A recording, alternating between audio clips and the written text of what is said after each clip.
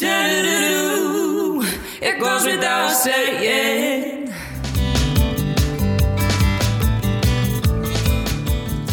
Hello, everyone, and welcome to the It Goes Without Saying podcast. I'm your host, Cassidy, and I'm here with my favorite guest of all time. This is my mom, Lisa. Say hi, Mom. Hi, Mom. Wonderful. I have been trying to get Lisa to do the podcast with me since I started the podcast. And the reason I haven't had any podcasts in the last 6 months is because she's the only person I wanted next and she wouldn't do it. So thanks for finally agreeing and letting me and Taylor force you onto my podcast. You're welcome.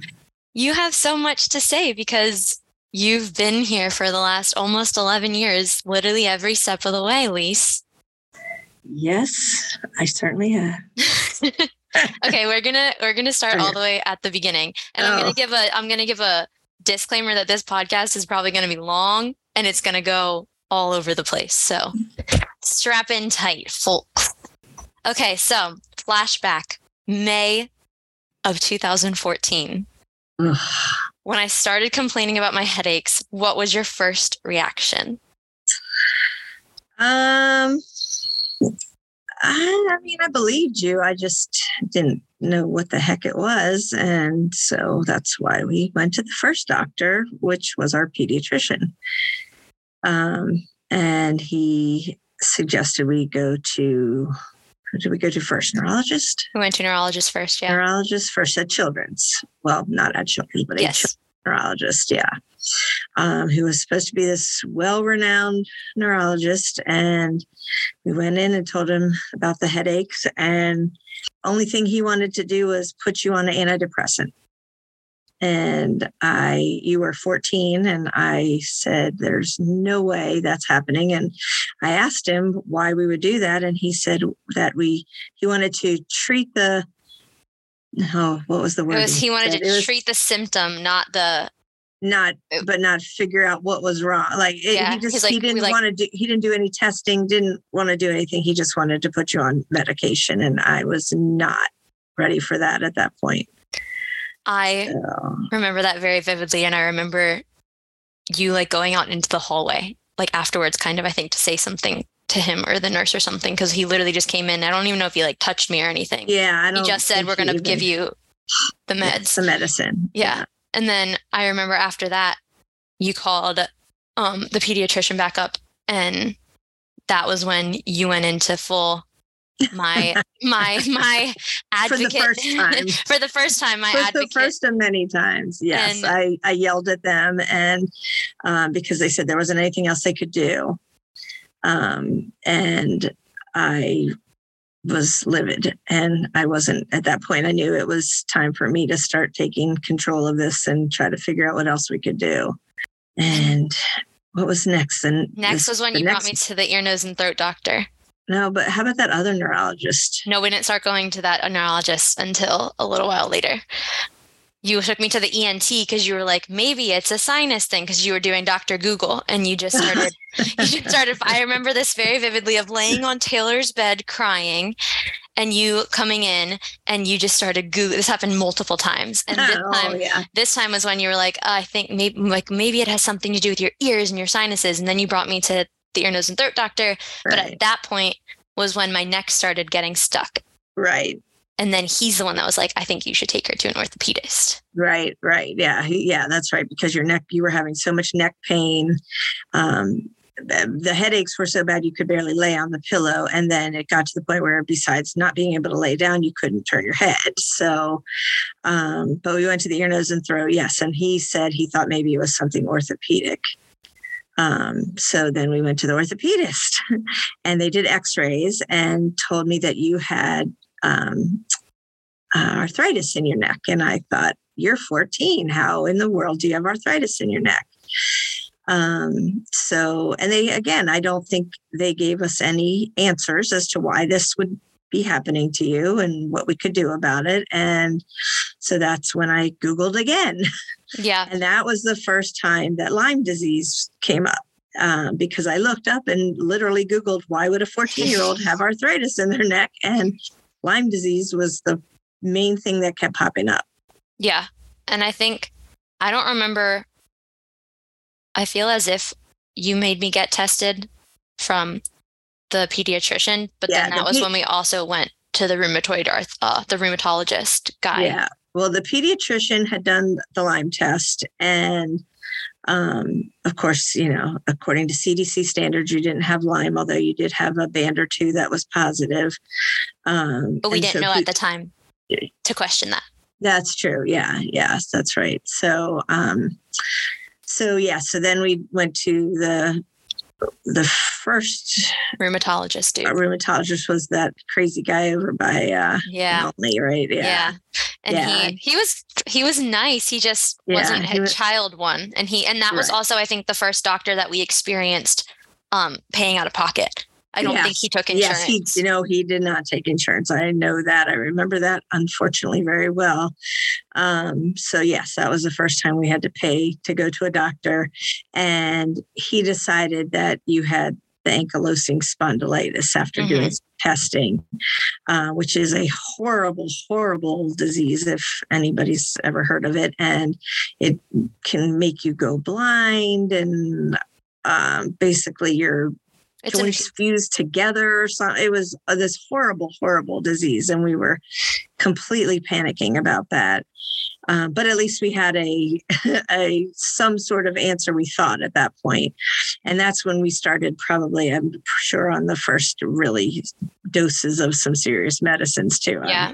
He had me on some pretty big medicines. And then that was also, I think, the time when we started doing the other neurologist for the chronic tension headaches, because the headaches didn't match up with the ankylosing spondylitis diagnosis. Because I remember him giving me medicines. This was in the summer, because this all happened in the summer before my sophomore year of high school. And this was when I think we were getting ready to go to Deep Creek, and he had given me a bunch of medicines. And then the neurologist had given me that one medicine. Remember, I had to take 9 of these pills a day. That's the nerve and it was all at the same time. Yeah. So that's when we probably first got our first big pill box that we had no idea would be something you still to this day carry with you. But so that's right. We went to the other neurologist, and that's right. She's the one who said chronic tension headaches. Yep. So she had you on some medicine too.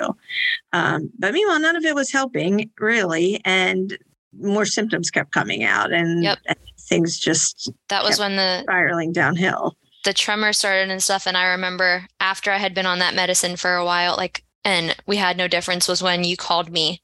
I was at my friend's house, and you called me and said that you were coming to pick me up to take me to the ER, because you had been talking with our friend who was the doctor at the ER that said that they thought that I had Lyme, and they were going to help us. Yes. Yep. So we went to the ER, and they gave you a large dose of antibiotics, because in hopes that you would Herx, which for those who don't know, a Herxheimer reaction is, I'm sure it's not just for Lyme, but when you start taking antibiotics for Lyme disease, it starts killing off the Lyme, and you start actually feeling much worse because it's killing it off.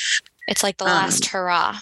Yeah. So that was the hopes that would happen immediately at the ER, but it didn't. But that was also when they did the spinal tap, just because that was when they did all the tests in one go. They did all kinds of tests for everything.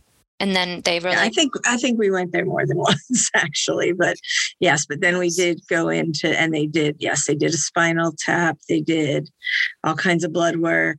But again, the tests are not good for Lyme, and they don't show a lot of times what's really going on. So we never still after that got a definite answer.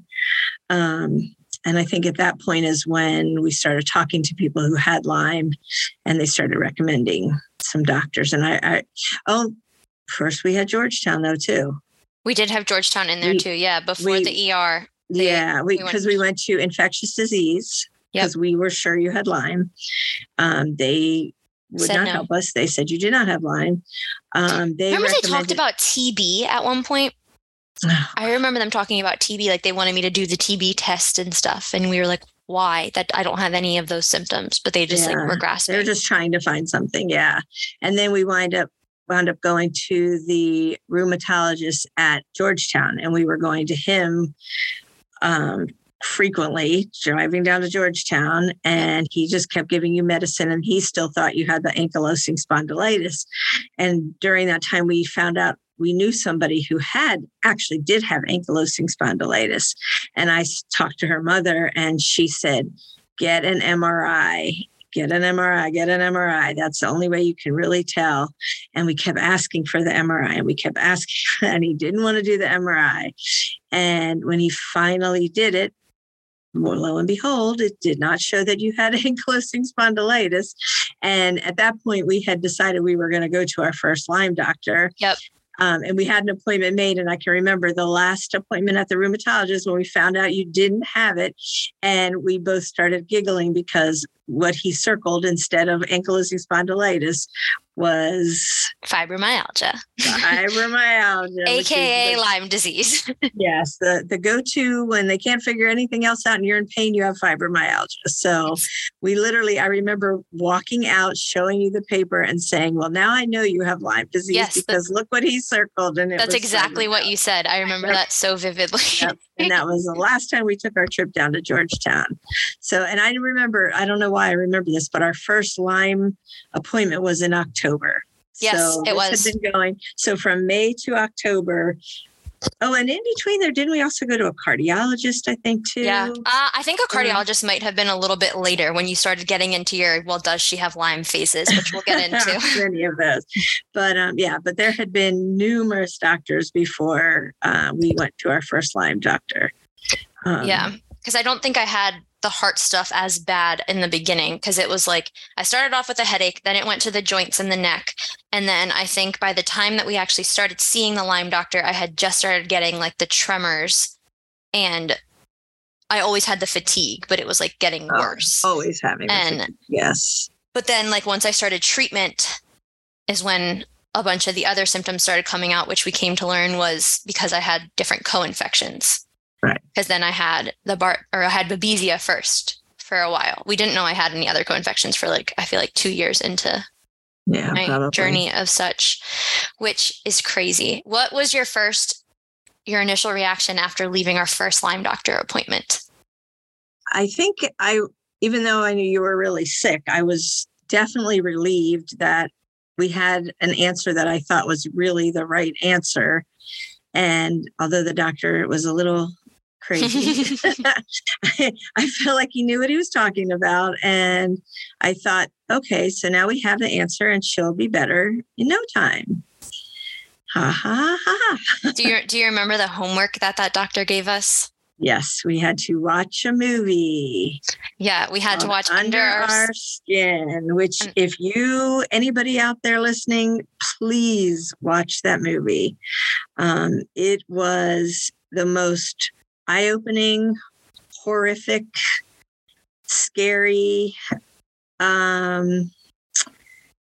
just heartbreaking movie, but also at least gave me some insight as to what we were about to embark on, and that it was not going to be a quick fix. I think that we both went into my first Lyme doctor appointment with the thought that like, oh yes, like we're going to get on some medicines and we're going to be fine. And then we went home and watched that movie and we quickly realized we were in for a very, very long and hard journey. Because I also remember we had to pay out of pocket for this Lyme doctor, and that was at first we didn't.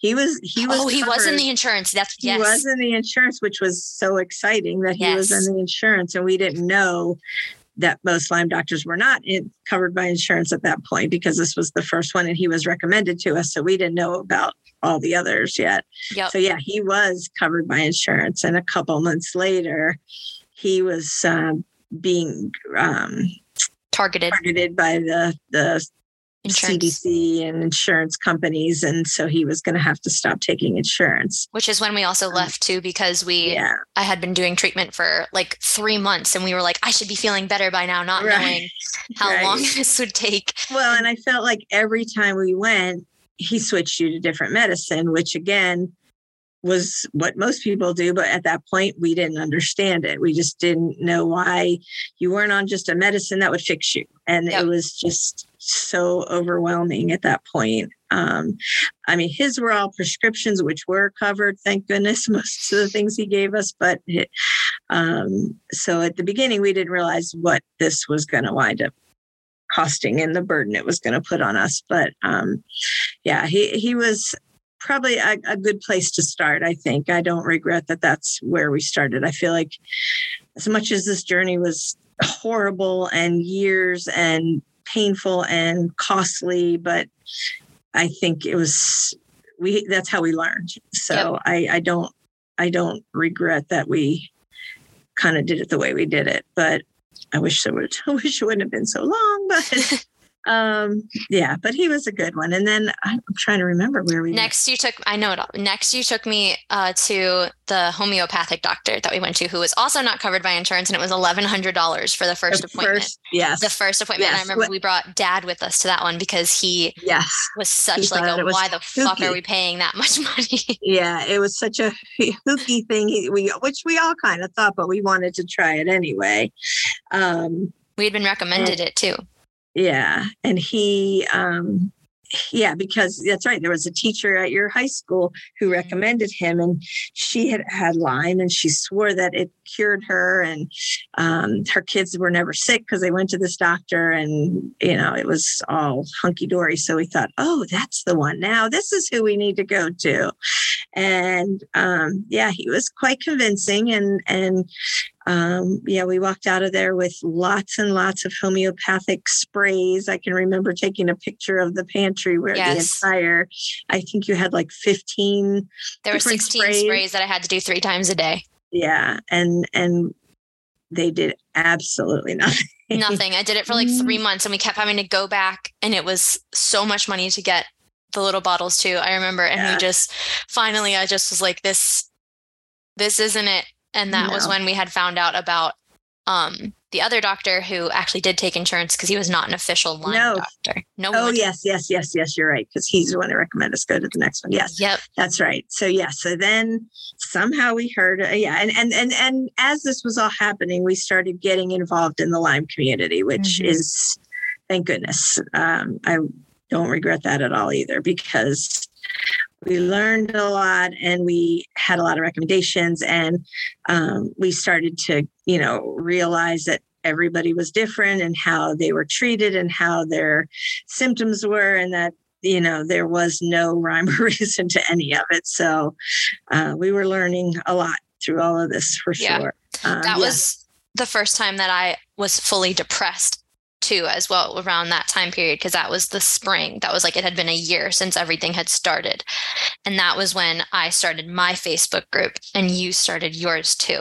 And I can't remember if it was you were like, I'll start one if you start one, or how we both decided to do it.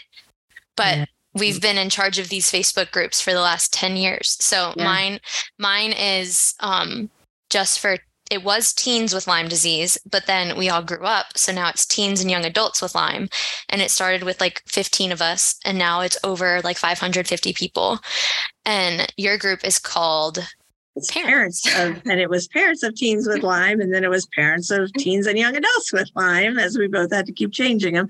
And mine's got hundreds. I haven't been great about keeping up with mine, but in the beginning, we were on it all the time. All the time, yeah. And I do, people still talk to each other on there. I feel a little removed now because we're so much further into this journey, but occasionally I'll post some stuff in there and just try to give people a little boost of confidence to tell them it's, been there, done that, and that it don't give up.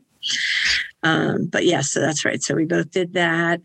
And then I don't remember how we found out about this guy, but I think it was someone in one of the Facebook groups had recommended, because then there's also like a Maryland Lyme disease support group that we were part of several support groups on social media.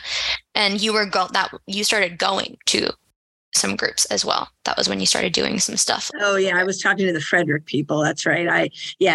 There was a Frederick. There was nothing in Montgomery County at the time, but there was the Frederick, Maryland group, and yes, I went to a couple of their meetings and was talking to some of the people there, and maybe one of them recommended him. So this guy was local, not far from us at all, and wasn't officially a Lyme doctor. He was just a general practitioner, but he was very interested in Lyme disease and was studying it a lot and was working with a lot of Lyme patients. So we started with him. I remember that. Yeah, that was. I was 15, and you essentially let me be a guinea pig for this man. But it was one of like the best decisions that we made. Yeah, he was awesome. I have recommended him many, many times, and he now I think just does Lyme. But I think it was helpful because he didn't try the same old thing like some of the other people were always doing the same things. And since he was new to it, you were a guinea pig, but at this point we were like, what the heck? Nothing else is working. So, and he was covered by insurance. So we said, sure. Right. Exactly. Yeah. It was a rough office environment. It was not good. Which I don't believe we have ever found a Lyme disease doctor who has a good office staff. Oh yeah. I think they're all run. Yeah, they're all run very poorly. Yeah, which I understand they're probably under an enormous amount of stress, but that was rough. I was not used to that, but at that point, I was willing to yell at anybody after all we've been through. And he is the one that you discovered my Bartonella. Because I had been changing when we were going clothes shopping, and my pants came down, and you saw I had tiger stripes on my butt cheeks. Yes, and you said, "What the fuck is that? Heck is that?" Yes, and we took a picture of it. We took a picture of my ass, and then we showed it to him. Yep, and he said, "Huh?" And I remember all three of us. He put his laptop on the patient table in his room, and we started Googling. Like he literally pulled up Google, and that's how we were like, "Oh, you have this thing." It looks like, and it was Bartonella, which is another tick-borne illness, and that was when he kind of said, "You've graduated from my care." Well, and it was also because the main thing though was the neurological symptoms. You were having a lot of neurological issues at that point, and that's when I think, and you were young. He didn't do a lot of kids either. You really were too young. He was really an adult practice, but he took you. But I remember actually him saying, I don't feel comfortable dealing with the neurological symptoms, and I think you need to go to an actual Lyme literate doctor again. So what do you remember my neurological symptoms being? Because I feel like the only big neurological things that I remember was when I was in college, but in high school, but I think that's because it was memory stuff and I don't remember. I do remember,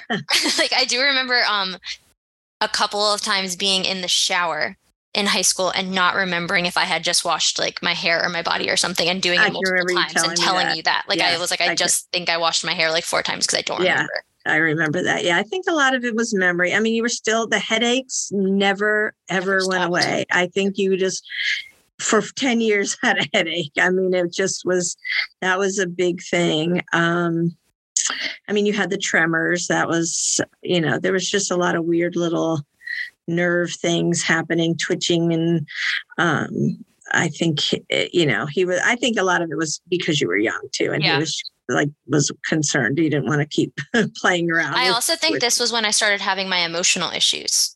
I think this is when my Lyme rage started too, because it was a couple months after that was when I went on birth control for that. So I think that it was also like those were starting at that too. Same time. Yeah. It's all kind of together, but that sounds. At that time was when I was going into my junior year of school, which I think like how do you remember my sophomore year of high school? Because I can tell you my description. Yeah, I think it all, and I was trying to work full time still at this point. So Dad actually took a lot of the brunt of your issues at home during the day at that point. I remember in my sophomore year of high school, every single morning my alarm would go off. The very first thing I would do would be call you and say, I would call you at work, even though Dad was down the hall, and I would call you and I would say, Mom, I can't go to school today. I'm too tired. And most of the time you would just be like, okay, go back to sleep and I'll have dad like come and get you in a couple of hours and see if you can go in then. And then you'd call me in a couple of hours and I'd say, Mom, I'm not going in today. And you would just say, okay. But then sometimes you would be like, no, you need to go to school. You need to do this. You would call dad. You'd hang up on me, go call dad, make him come get in and get me. Sometimes I would he'd get me up, and by get me up, I mean, he would literally physically lift me out of bed because I could not lift myself up out of bed. And I would cry the entire time that I got dressed. Sometimes I would go to school. Sometimes I would cry so much that he would let me stay home.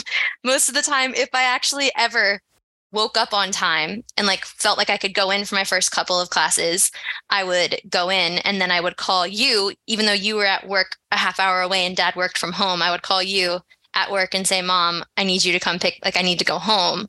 And that would be after being in school for 3 hours. And I think my sophomore year of high school was when my final quarter, I missed 29 days of my first period class in the fourth quarter or something it had said on my report card, which it was ridiculous. Was the craziest thing. And I don't remember if we had already got me my 504 plan or not at that point. I think we did that we did it so you had it for your I think it was senior year, I think. Yeah.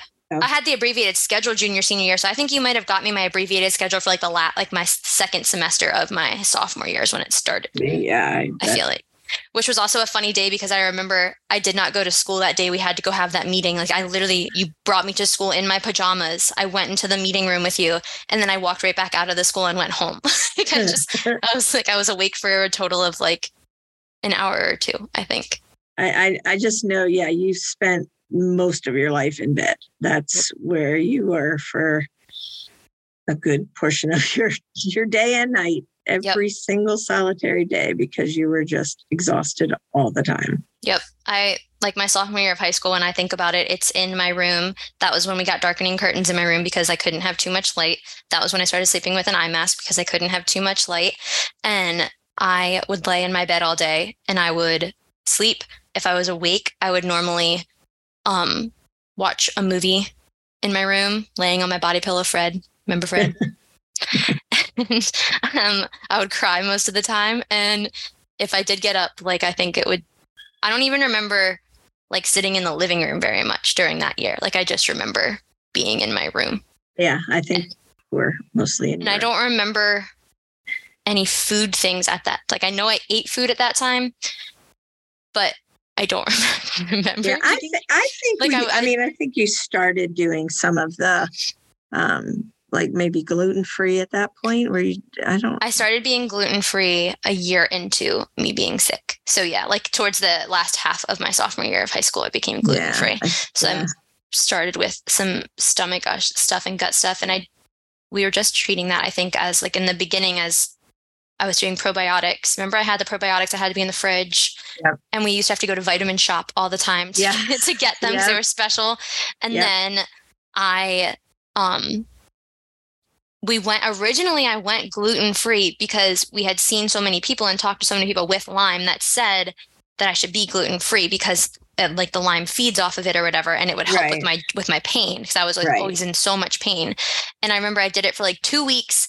And I said, this is stupid. I'm not going to do it again. And it wasn't until we were at in the doctor in Virginia when she yelled at me that I finally went gluten-free. So that was once the doctor said he didn't feel comfortable treating me anymore with my neurological stuff. He sent us to Virginia. Yes. And that was when we started on our 2-year-long journey with that doctor, who we hated at the time, but I've grown to love her very much and love what she did for me. But that was... What do you remember about when we first started going to that office? Because I think that was when we both kind of realized, wow, we're in it now. Yeah. I remember just, first of all, the schedule of just trying to plan for Dad would bring you to my office so that we make a last appointment of the day at their place. We drive from Rockville to Virginia. We'd go see her. Most of the time we left there and you'd start crying because you were unhappy that you weren't fixed. And then we would travel almost 2 hours in rush hour to get home. And sing and open the windows. And that's when the sing-along started. The sing-along started. But what I remember with her, I always felt a little bit like she was condescending. She was just so smart and would use so many doctor words. Yes, she spoke way above our heads, but we didn't question it enough. We should have. But and there was a lot of different medicines then too. I remember that first appointment was when they took 15 vials of blood. And I remember us like just making eye contact. Cause remember she had to switch from one arm to the other. And we both just looked at each other like, what the heck? Wow. Yeah. What's going on here? And that was one where you would also have to do the little questionnaire before you went for each appointment too, which was also, again, another new thing that it was like, you realizing what your symptoms were and how you felt. And that was new, and that was helpful because it was very helpful. Yeah, because and it also let you see when you started to actually have progress, we actually saw that. Yeah. And I think she was the first person that ever explained the chronic Lyme to me, like really, because she was the person that said that based on my symptoms that she thought that I had got sick. Like if I was bit by a tick, which I'm not convinced I was, if I was bit by the tick, I probably was bit when I was 3 or 4. And that my symptoms then manifested for 10 years until I was 14, until it came out because of how severe they were when they came out. And I remember that part was when I was kind of like, oh, that makes sense. Because I remember I would get frustrated a lot because I knew people who had Lyme, but they had acute Lyme. And I didn't understand that I didn't fully understand how that worked. And when she explained that way to us, that helped. And then she was the one that said, I remember she asked us at one point and she had assumed that I had been gluten-free. And when I said I wasn't, she kind of just like stopped, looked back, and she said, why are we doing this then? And I was like, what do you mean? And she said, why are we doing all these medicines and stuff if you're not going to eat the things? She's like, because then the medicine will be killing it, but then the gluten will be feeding it. So it's just not going to change at all. Right. And that's when it fully hit. And that's when I went gluten-free and sugar-free for the first time. And you decided to go sugar-free with me. Yeah. Didn't work for you. Tried it a few times. Caught you cheating in your car with your Good and Plenties. Yeah. But yeah, that was, we tried a couple of things while we were there. You remember she used to do the cocktails, the IV cocktails. Yeah. We did that a few times. It was supposed to help you to feel better. We tried that thing they put around your neck that time. I have no idea what that thing is called, but I think about it all that time because I have like physical trauma in my body from that, I think, because it just like freaked me the fuck out. And it was like the noise, I can hear the noise it makes. And it just like makes me, I hate it. I hate it. It was weird. Ugh. And it didn't do anything. No, it didn't. But then she is the one who, I think I saw her for 2 years. Yeah. And she's also the one who explained the onion to us. Yes. She said that Lyme disease is like an onion and you have to peel back layers at a time. And so like you peel back the Babesia layer and then you see that you have all the Bartonella layers, and then you can peel back that layer, but then there could be another Babesia layer or there could be another layer. And so that mindset, I think, helped me a lot kind of understand. Right. That even if something was better, something else might not be. And that it would take time. Yeah. I think. Yeah. But in between there, I know there was definitely times where I thought maybe it's really not Lyme. Maybe there's something else going on. And I just wanted there to be a better answer than Lyme disease. You did so much. And I think I always like knew. I remember like even when they were doing the spinal tap on me in the ER before we had a diagnosis of anything, I just like let you have your time. Because I was like, I know that she needs to do this for her to wrap her head around it because you just wanted me to be better so much. Better. Yeah. And I knew like it was killing me, but like it was killing you way more because I'm your baby. And I couldn't fix you. And I couldn't make you feel better. And I can remember so many times you crying and me just laying with you and crying too, because we were both so helpless. Because I couldn't make you feel better. And that's a mom's job. And I couldn't do anything. And I didn't know what was wrong. And I didn't know how to fix it. And I didn't know who to take you to that could fix it. And even the doctors who knew about it weren't fixing you quick enough for me. So, and then just knowing all the things you missed out on during all this time. You were playing, you were doing sports your freshman year, and you couldn't do sports. You couldn't go out with your friends. You didn't do anything. You all the fun things of high school, you missed all of it. I remember the one dance you went to that you stayed to for like a half an hour at it and came home after all the pictures and the pretty dress. And, it was just constant. It was just, I just didn't know what to do to make you better. And that was so hard.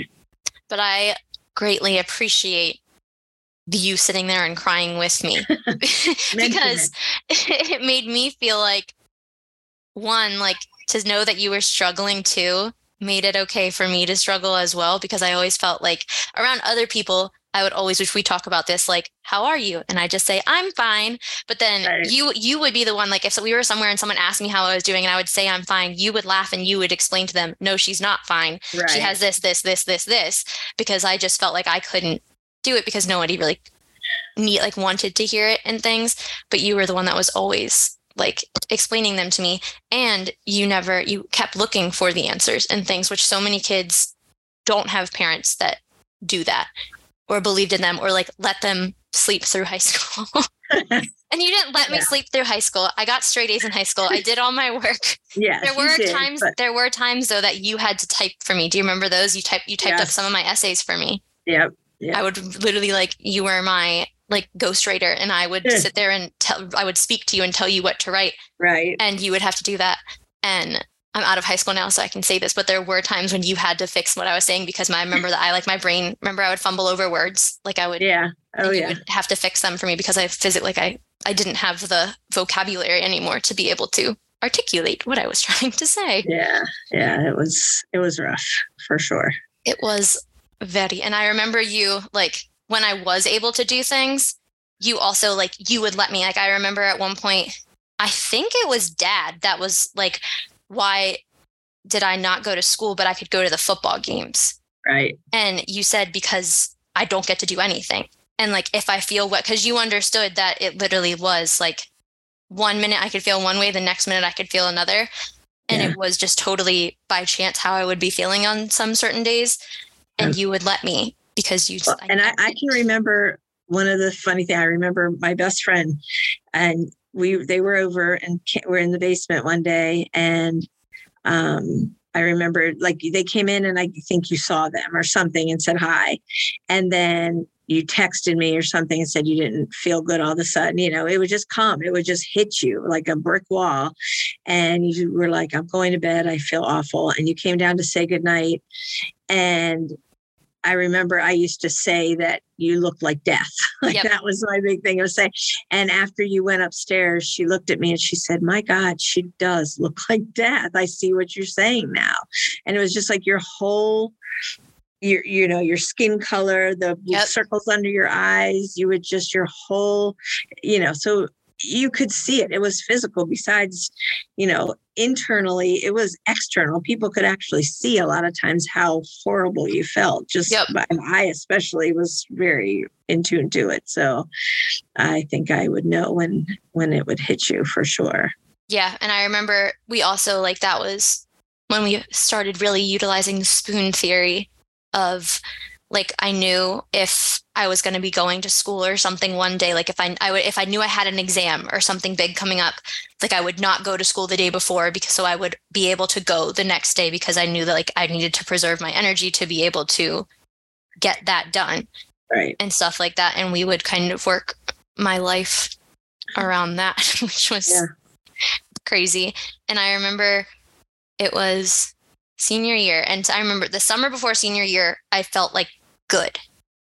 I think that was when I started nannying and I was driving.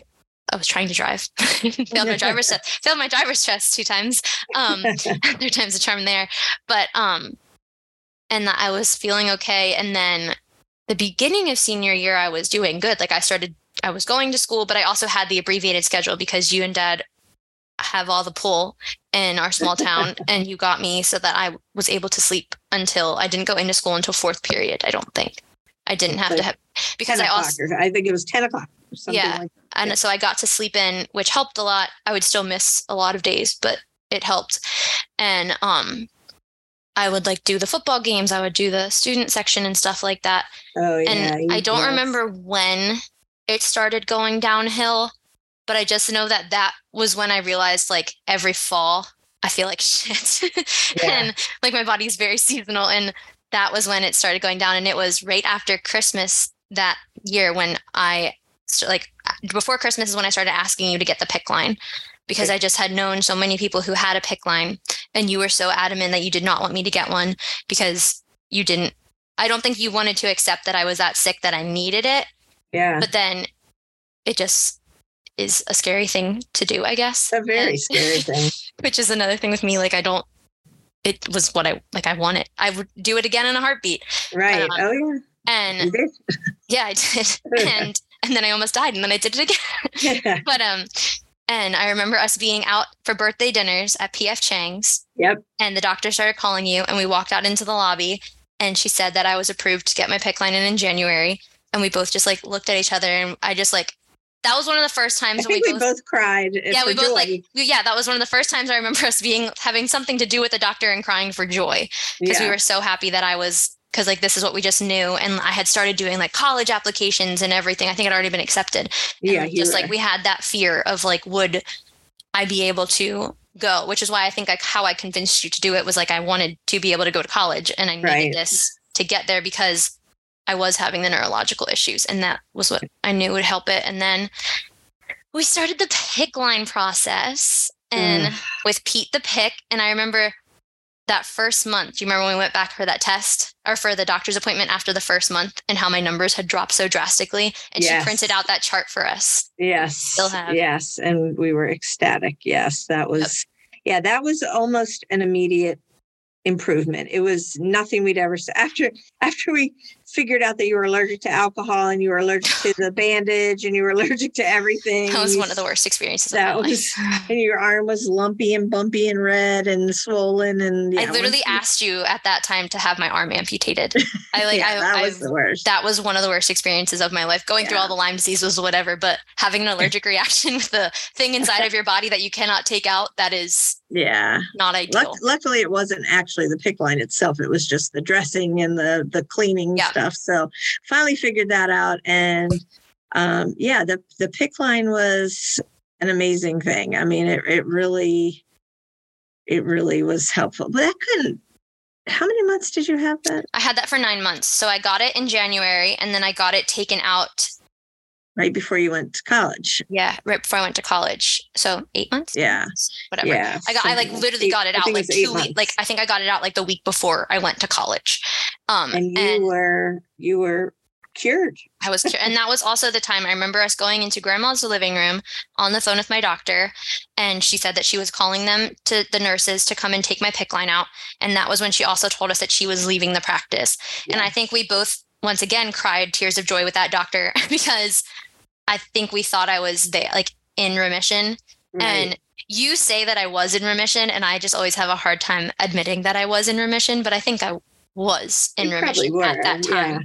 Yeah. And I think it just like we felt like we were finally like I had finished high school. We were closing that chapter of high school, but we were also closing the Lyme disease chapter. Yeah. And then what did it feel like to you when I called you a couple of weeks later and I started telling you that I couldn't read anymore?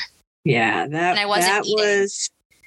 was heartbreaking. Yeah, I think I couldn't believe we were going backwards again. And and you would call me crying, and you came home every weekend, and we had to pick you up once or twice. And thank goodness your brother was at college, the same college. So he was there to help take care of you, and his girlfriend at the time, and your cousin was there. And so you did have people to help support you. But I can remember your roommate was just clueless. And I felt so bad because, I mean, if at the time I was mad that she wasn't being understanding and sympathetic, but, she's an 18-year-old girl. She's like, what the heck is wrong with this girl? Yep. And again, there's no physical, you don't have a broken leg. You don't have a cast on. You don't have amputated.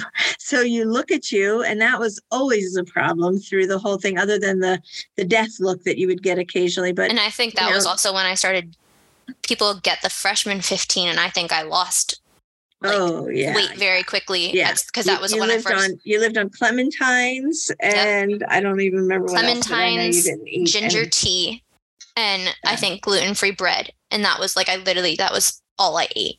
Yeah. And it got worse and worse. And it came to the head when we went to the football game. You came home for the state champion football game. Everybody always wonders why I hate football. And this is why. This might be a reason why. Yeah. So I remember we went to the game. Everything was fine. I don't think you felt good. But it was fine. It was cold. It was, I remember we were on the bus that we had chartered. The bunch of people chartered a bus, and we were riding home, and we were sitting together, and you were laying your head on me, and you felt horrible at that point. And all of a sudden you said, "Mom, I can't feel my legs." Mm-hmm. And I was like, "What?" And you're like, "I can't move my legs." And I was like, "What are you talking about?" And you didn't panic as much as I expected that you would. And I think I held it together pretty good too. But I think somebody had to carry you. Will, my brother-in-law, carried me off the bus. He carried me off the bus. I couldn't remember who. Yep. I remembered somebody carried you. Yep. And he had to carry me inside. Once we got home, he carried me inside, brought me up to yours and Dad's bed, and then you and I sat there and cried. Yeah. And then we realized that that was when you said it was to go back to school, because I couldn't send you back to school like that. Luckily, it was the end of the semester almost. And again, thank God you were a great student. The teachers loved you, and your professors were amazing, because high school, your teachers were all great about it. But, this college, you don't know how they're going to be and if they're going to be understanding, and they were amazing, and they all let you do your finals online, so you didn't have to go back to school, and we just went back to clean out your room. And I had to take one exam in person, and you right. cleaned up my room while I did that. Yeah, that's right. And then we realized, and that was the other thing, I think we realized, number one, you weren't going back that semester, but we also realized you weren't going back, period. We didn't make that choice yet.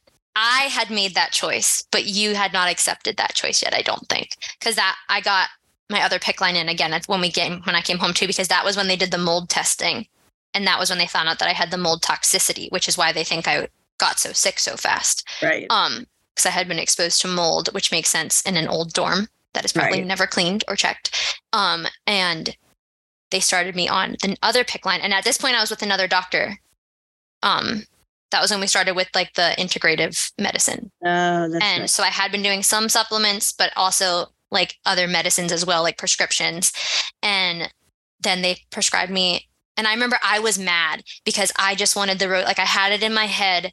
I believed it so hard that I just had to have the IV Rocephin again. And I would be just like it was the first time, and I would be fine. And I I remember I would get so angry when we would leave those doctor's appointments because I did not understand why I couldn't just have the IV Rocephin. And then it was because I had the mold, and I had to do that giant ball. And then I was also doing the, remember they didn't really fully understand why I was having the paralysis. Because at that point I would just get it. It was like a weekly thing. I'd get paralyzed like once a week, and it was just random. And whenever it would happen, they just told us to hook me up to my saline drips, which is why we have the picture of Will also carrying me to the bathroom. And I had like the IV attached to me. And I remember it was like a month or two into that. And like you were talking about, like, I think I had to like submit something for the next year. And that was when I was like, I'm not doing it. Like, it's not going to happen. And I remember it was way harder for you than it was for me. Yeah, I'm sure. Yeah, that was, Well, and I think because we had gotten to the point where we thought everything was done finally. And, and then of course, at that point, mind you, we also found out that insurance didn't cover the whole 8 months of the PICC line too. So I think probably I was in complete panic about that as well. So then we... You're talking about the first PICC line. So not only did we have to pay out of pocket for every doctor's appointment that I had, we didn't have to pay for supplements yet, but pay out of pocket for every doctor's appointment that I had.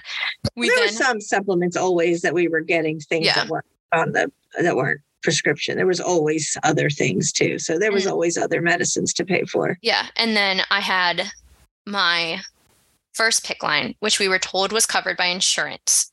And then it wasn't until after I got the PICC line taken out that you were then hit with a bill of, do you remember how much that one was? That one was, I want to say, it was over 50. No, that was the second one. The first one was the first one was 5,000-6,000, I want to say. No way. It was more than that.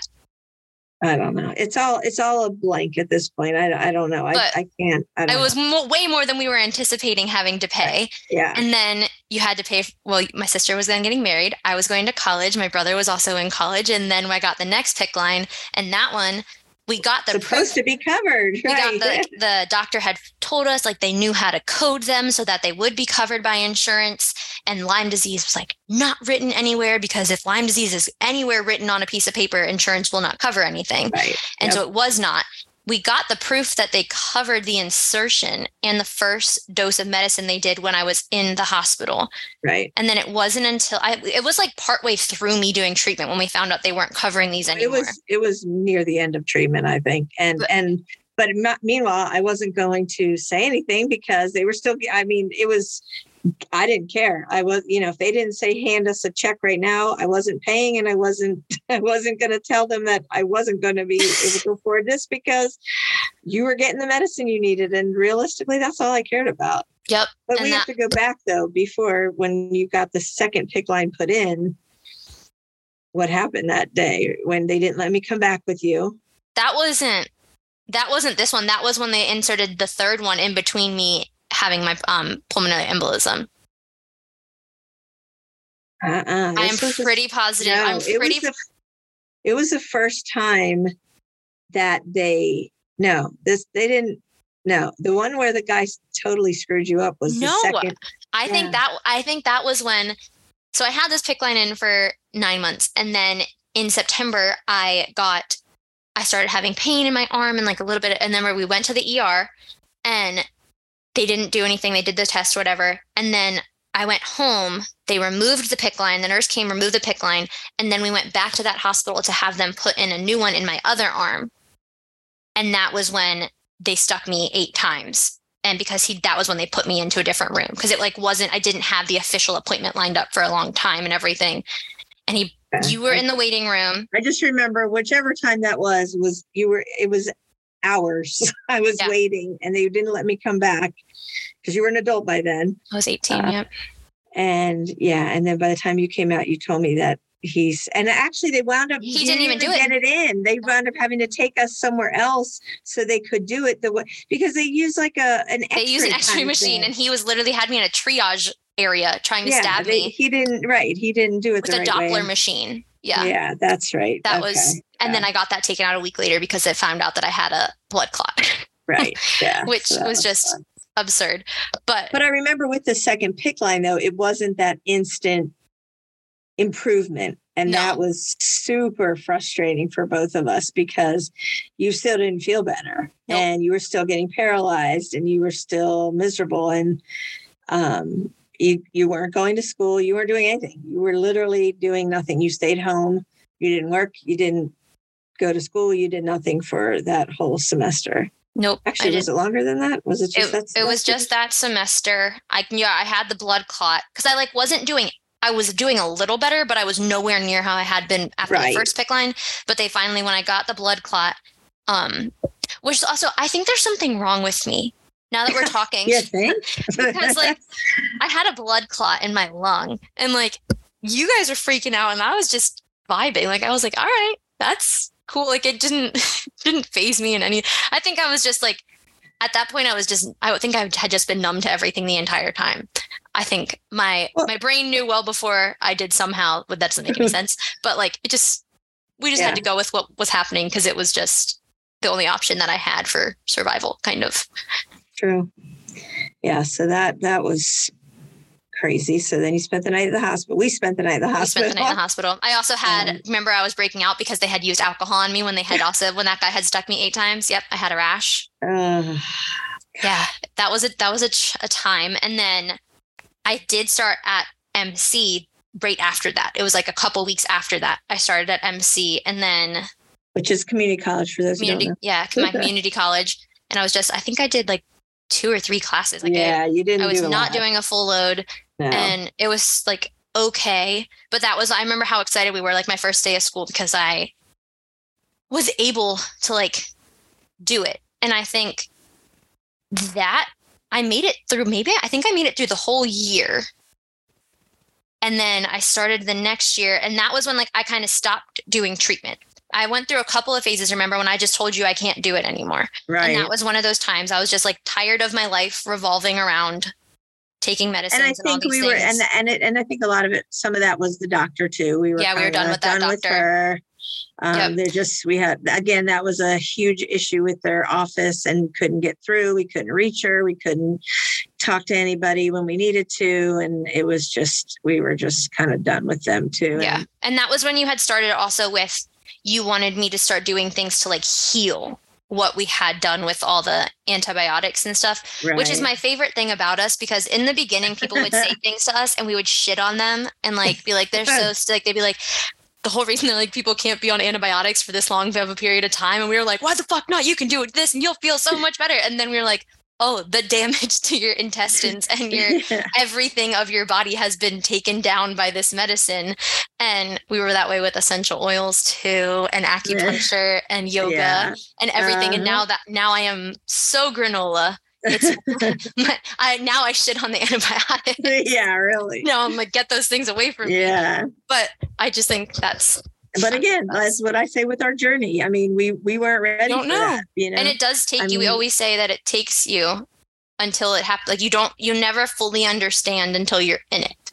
Right. Yeah. And we would have never. Yeah. And I also, like, and we'll finish with, what you're doing now. But, I think I'm not sure if we had started with the doctor that you're with now, I don't know that you would have gotten better.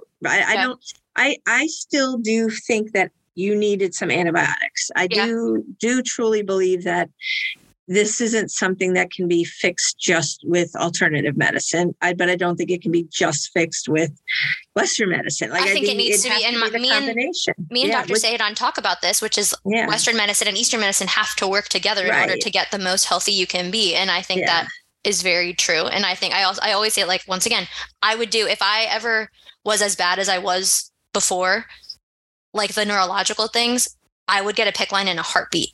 And the bad thing is that I don't know if that's like a deep rooted anxiety that will pop up randomly sometimes, is that I don't know if they would ever allow me to, because I had the blood clot. Right. Which is the most upsetting thing too, because the reason I got the blood clot was because I was on birth control and had the PICC line at the same time, and I will never be on birth control again. So not an issue. But I think you got the blood clot when they pulled the PICC line out. That's what they said, remember they said it had been on the end of it, and they think that when they pulled it, it got dislodged. That's what I already had it, and it wouldn't have traveled to my lung if they wouldn't have popped it out. Yeah. Which is a fun thought. But then it was the fall of, no, I think I lied before, because Braxton was born in 2017. So I lied. I didn't make it through a year of school. It was, so I had the, no, I made it through a year of school. I literally need to write it out. We should. We've done it before, but I don't have it with me. But it was the fall of 2017 when I started getting paralyzed. And do you remember the phone call that I made to you when I was when I had been driving? When you were driving, yes. How'd that feel? You tell that story. I can't talk about it. I was driving home from my college, and I remember your best friends live a street away from us. And I was passing their house, and I started, because I could tell when I was getting paralyzed. And I think before this, I had been getting paralyzed a little bit. And this was when we had started going to acupuncture at that woman's house. Remember? Oh, yeah. And she had been helping us a little bit. And I had gotten paralyzed like a little bit. And before it would happen, which is like, I am like still convinced. I think they were a form of seizure, even though they could never prove that it was, because a lot of people before they have a seizure, they have like a tell that like lets them know it's coming. And mine would always be like, I could feel like the tingling and the numbness starting. And it would always be my left side first. And I remember my left leg went when I was driving, and I called you immediately from my car. And I was like, I can't feel I think my left arm went too. I was like, I can't feel my left side of the body. I'm on like about to be on our street. And I think you like had to hang up with me and call Dad, and Dad met me in the driveway. He had to physically put my car in park, and like he had to then get me inside. And I remembered I was crying because I knew that you were just like, I wasn't going to be able to drive anymore. Yeah. Yeah. And this was one of when you started with your, it's not a Lyme thing. It has to be a neurological thing, which was I just let you, I literally didn't have a choice because I was paralyzed. So whatever you wanted me to do, I was going to have to do. But I just said, okay. Cause I knew, and I don't remember if you remember this, but I would just keep saying like, it's Lyme. Like I accepted it. I knew whatever my Lyme doctor was going to be doing was somehow like I would get there. But you took me to that neurologist in Virginia. Oh, yeah. I remember he did some tests and all of them were coming back, but you kept fighting and you're like, she gets paralyzed. Like she cannot move. And at this point was when the acupuncturist had figured out that if you stabbed me on the foot, right, if there was a spot, we can hit the right spot. So I crocheted myself the case for the acupuncture needles. Yeah, I kept them. I literally remembered. You remember you drew the X on my foot with a Sharpie because like if you weren't home, you needed to make sure that Dad and everyone else knew where to hit me. Where to hit you. You literally would Sharpie X's on my foot where I had to be hit, and it was helpful because I remember one time Pop had to stab me in the foot. Oh and I think one time one of Grammy's nurses that was at the house had to stab me in the foot. And that was also another time with good job on making me smart and a good student because I did not finish my semester again. I could not finish my exams. My teachers all let me go because I had such high A's anyway that they were like, it wouldn't matter if you failed the test, you would still get an A. So I didn't have to do that. And I remember the one morning, it was like before you were going to work, and I was awake and I said I was paralyzed, and you literally had Dad carry me to the car. You drove me to Virginia at like 5 o'clock in the morning to that doctor's office so he could run tests on me while I was paralyzed. Yes. He came out to the car. Yep. Because I couldn't come in. So he came out to the car, did some tests on me.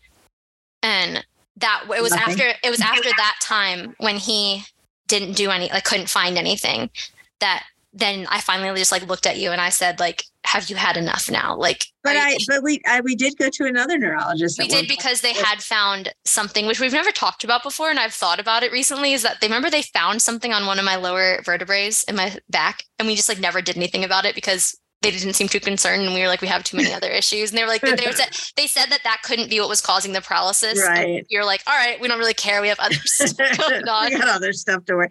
But I remember also, there's something I was just going to the ER when you were paralyzed. Oh, yeah. That was a time. Yeah. And she lifted your arm and dropped it, and it fell. And then she left the room and then just came back in and said, have you had a flu shot? And we said, no. She didn't really have a flu shot.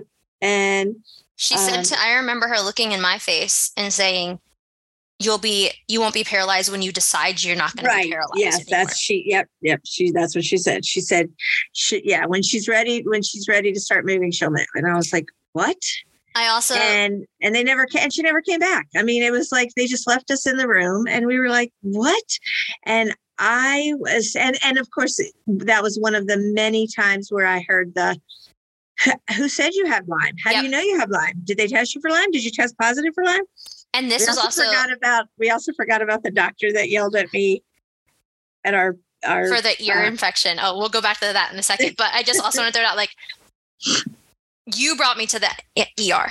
I never wanted to ever go. Like I would I never ever, after like one of the first times I went to the ER and they asked us those questions, for like probably one of the times I was constipated, because we went to the ER a lot because we always thought my appendix or my gallbladder or something was going on. And it was always because I was literally full of shit. And I like never asked to go there. And it was after that appointment at the ER when she said that to us, because then Dad was with us at that point, and he literally I called him. He came and picked us up. I thought he followed us in the ambulance. No, I don't think he was there, because I think he came and got us, unless he was in the waiting room. He wasn't in the room with us. I know that. And I went out and screamed at the doctor and just was crying and yelling at them. And then Dad came and picked you up. He still couldn't move, carried you out. And they said, "Oh, are you leaving?" And we said, "Yes." She goes, "Well, there's some discharge papers." And I was like, "Nope, not doing it." And we just walked out. We walked right out. So mad. I don't think I'd ever been so mad before. Yeah, that was one of the worst. Like, my kid can't move and you're ignoring it. Like, oh, that was awful. That was one of the worst experiences, but we have to backtrack now. Like I said, we would at some point, but this was a year into me being sick and I had ear pain.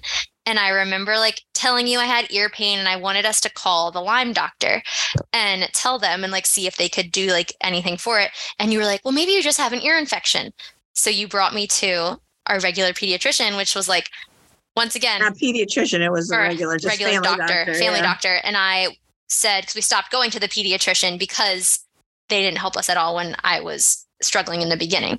Right. And that he had asked why I was on all the medicines. And that was when we first learned, oh shit, don't say anything about Lyme disease. Right. Because then he started on us with, and this was, we had heard other people talk about this in the Lyme community and we had never experienced it yet. And because then you had gone through my whole history and you said ankylosing spondylitis, and this man blew up. And I remember sitting there just with my jaw open because he was saying how you had wasted a year of my life. Yes. And I needed to be exact words. Literally, he said, "You had wasted a year of my life. I needed to be at Hopkins seen by a team of doctors.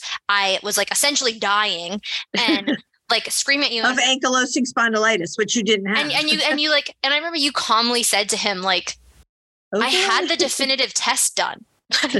Like I had the test done. Yeah. At that point I was like, okay. But then we did. I think he gave me a form of like a referral to get me to Hopkins. He did. Yeah. Because he like had pull and was going to get us into Hopkins or something. Yeah. But I do remember a split second because we then went to the grocery store, which is our thing and has always been our thing. And you cried. You were crying in the car a little bit, and you were because you were like thinking a little what he was saying, and you were like, "Maybe I need to get you to Hopkins and stuff." And I was like, "No, we don't need to go to Hopkins. This is Lyme.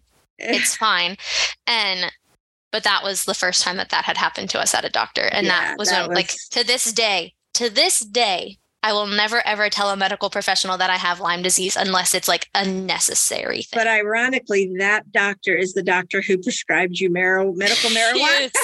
And you know that you have Lyme disease. He does not know that I have Lyme disease, and that's why I have the medical marijuana. He thinks I have medical marijuana for anxiety, which I do. But yeah, I love that though. Yep, that's my favorite. Every time he's the one that you have to deal with, and I will never. And my favorite thing also is that he prescribes me. We'll get into this too, but he prescribes me my medical marijuana license for my anxiety. But then also he knows that I had all my endometriosis issues, fully believes that, and also was telling me how the medical marijuana would help with the pain and things like that. And I just the last time I go see him, I'm just gonna be like, "Looky here, sir. Let me tell you a little story." But that was even like, I never wanted to go to the regular doctor. Like I would never, and that's what I called. You never wanted to go to the doctor, period. Unless it was a Lyme doctor, I would go. But if it wasn't, because I just it's medical. Now I know the terms for it, but it's called medical trauma.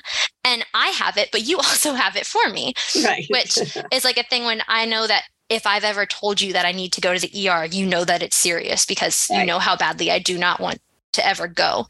And a time with that was, so before I had the medical marijuana, the reason why I have medical marijuana is because I had insomnia for like 7 years and did not sleep. So I think I still have a journal somewhere in my old room.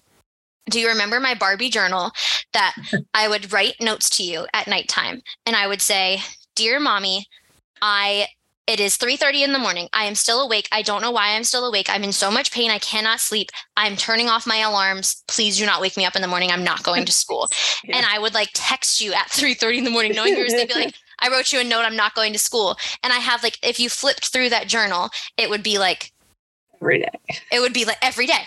Like, dear mommy, it is 3:40 in the morning. I don't know why I'm awake. I cannot sleep. I am in pain. And I like could never sleep. Right. And so finally, I think it was the doctor in Virginia that was like, you need sleep. You need, like, your body can't. No. Yeah, I think it was. I can't remember which doctor it was actually. Either. But they were like, you need to sleep. Like, your body cannot heal if you're not sleeping, and if you're not going into REM sleep too. Because I did have a sleep study done, but I don't remember who did that either. And we did the pain doctor. I just remembered that crazy pain doctor. We did do a random pain doctor at one point. Yeah. And we did a lot of things. We did craniosacral physical therapy. Oh, yes. For a long time. Love. And we did the therapist in Frederick that did some weird. The Tucky, remember that? That was before I even had Lyme. I was in middle school for that. That was for my jaw. You sure? 100%. That was for my jaw. Right. But we can go back to that later too, but I was always a weird, randomly sick kid. I was your problem child, and I always will be your problem child. Not my problem. And your favorite, but we'll get into that too. My favorite. Now you made me lose my train of thought. Sorry. The sleep medicine. Oh, the sleep medicine. And so they prescribed, I was on Flexerol. Remember, I was taking 3 Flexerol a night and would not get knocked out. You take Flexerol sometimes for your pain, and you could take like a half a pill and you're out. Yeah. And like, it was 3 Flexerol. And we used to do melatonin. That did nothing for you. Everything that you could think of to sleep. Like, we would remember you got the lavender spray on my pillow. Like, we tried everything and nothing would put me to sleep. And then they gave me Ambien, and I was in high school, I think, still. Yeah, when the Ambien thing happened. It was either high school or like right when I came home from being sick. Yeah. And I think it was still high school. I remember we were watching One Tree Hill, so it had to be high school. We were watching One Tree Hill, and we had paused it because Dad came in the room, and I can remember, I think it was Jake Jagowski was on the screen, and so was Peyton Sawyer, and I was just staring at it, and I said, like, he's coming towards me. Like, I thought that he was literally coming at me in the room. I remember you were just like, you just turned, and I don't know what I looked like, but I can imagine what I looked like. And it was just like, my eyes, just like nothing would focus. And then I started hyperventilating. Yeah. Then you got scared. Like, first you thought it was cool. Like, it was like you're on a trip or something, and at first you thought it was cool, then it freaked you out, and then you were panicking, and then you couldn't breathe, and that was, and then, so then we wound up having to call 911 because you were like I could not breathe. Yeah. You were out of control, and I didn't want to take the chance of like getting you in the car and driving. So we called 911, and they took us to the hospital, another one of our wonderful trips that will make you not want to ever go to the hospital. And they took her right into the rubber room, the psychiatric ward, put us in this room. And you remember the room, I think, better than I do. Yeah, it was literally like it was padded walls. They put me in a rubber, instead of a paper gown, it was made out of like a foamy rubber material that they put me like in like a shirt and shorts. And I don't remember, you were with me the whole time. Yeah, I think I was with you. And I think like at that point too, like the Ambien had already like kind of worn off. Like, I don't know what, like, and I just like looked at you like, what the fuck is going on? And then that was when we realized they thought that I had did it intentionally. Right. They thought that I was trying to kill myself. Yeah. And then you had to like go out there and be like, hi, the doctor prescribed us this dose. Right. And I remember a doctor came in, and I told her what had happened, and she went right out. She said, get her out of here. Like she was like, this is not where she belongs. And no. And I think they just took us to a regular room and checked you out, and you were fine. But that was a scary one too. We have adventures. A lot of them. And that is one of the questions that I've had written down since I came up with this idea for the podcast for you was, what is your scariest moment that happened with me being sick? Oh, God. That's a really hard question. Probably there's two, and I don't know if there's anything worse than these two, but probably the first time he got paralyzed, because I was like, what is wrong with my child? Like, that was, all the other symptoms were, but being paralyzed, I was like, is she going to be paralyzed forever? What's happened? Like, and when that was really scary, and that was just a symptom, and that wasn't something I'd heard about people having. And it was just something completely out of the blue.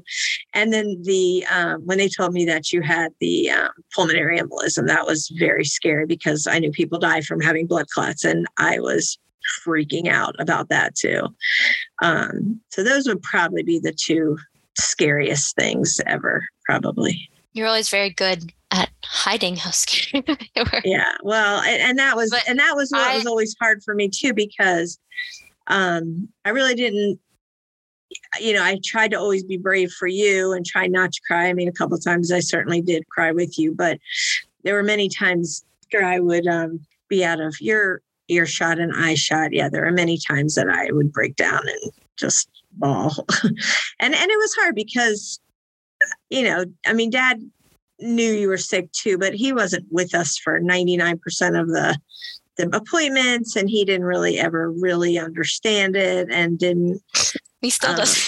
Yeah, no, exactly. I mean, and I'm not sure anyone in our family, I don't know anybody does. Anybody period does, nobody, other than any other Lyme people. And, they're person. And there are even Lyme people who I don't think, like the paralysis, I don't know anybody who has the same paralysis experience that I did. Because I was literally periodically paralyzed throughout the day, all day for 6 months of my life. And that was crazy. And I don't remember like how it came to a point where like I would be numb to it. Like now when I get paralyzed now, which like I randomly will get paralyzed sometimes at nighttime, it literally does not faze me at all. Like I'm just so numb to it because I know that it's not permanent. But there were, like you said, like there were times, I remember the time when we went to the ER, I can remember I was paralyzed for 5 hours. Yeah, and that was the longest I had ever been paralyzed. Because like normally it would be like an hour tops. Right. And I can remember that time when we were kind of like, what the fuck do we, because like you had stabbed me in the foot and like nothing was changing and we didn't know what to do. Yeah, those were always scary. And then like just, you wanted to take a bath and then I'd have to constantly check on you to make sure you didn't get paralyzed in the bath, which you did many times. And, yes, I did. There was just a lot of, it was just never wanting to leave you alone. Like you were like an infant, I couldn't leave you home alone because you might get paralyzed. And what if something happened? And I can remember having to I would have to have other people, like I would have my cousin come over and babysit. I was like 20 almost or something like that. And I would have to have them come over and babysit me so that I could get you to go out and like do things because you always say, I'm not a burden, but like you shouldn't have to baby your 20-year-old child or bathe your 20-year-old child, take them to like you and Taylor had to take me to the bathroom because I'd be paralyzed and I would not you would literally be wiping me. And I like, that's absurd. And people don't have to do that or shouldn't have to do that. And I remember, I know, and I appreciate it greatly. You're a superhero, but it's just like, I don't think I realized, it took me years to realize how much the paralysis stuff affected me. And like, I can remember the first time I took a shower without wearing a bathing suit after the paralysis stuff. Cause I wore a bathing suit in the shower, I think for like maybe even a year after I stopped being paralyzed, because there would be times when I would get paralyzed. Like if you weren't home, I would, cause like you said, like I would take a bath or a shower. I would have to wear a bathing suit in case like my dad or my brother or someone else would have to come in and get me because I was paralyzed. Right. I had to use Grammy's shower seat.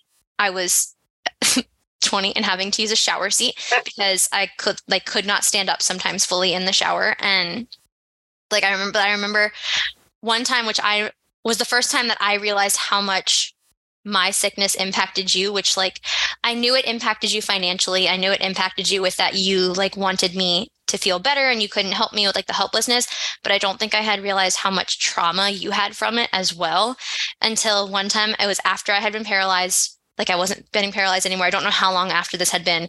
And I was singing in my shower. And I don't know if you remember this, but it's something that I remember like randomly, I'll think about it. And I was singing, belting at the top of my lungs like I normally do. And you came sprinting into my bathroom. And you thought that you can't, and I said, what? Like I was screaming and you thought that I was screaming for help because I got paralyzed in the shower. And I was like that. I cried. And after you left, I sat down and cried on the floor of my bathroom shower because I didn't realize how much like I had fucked up my family. Like there.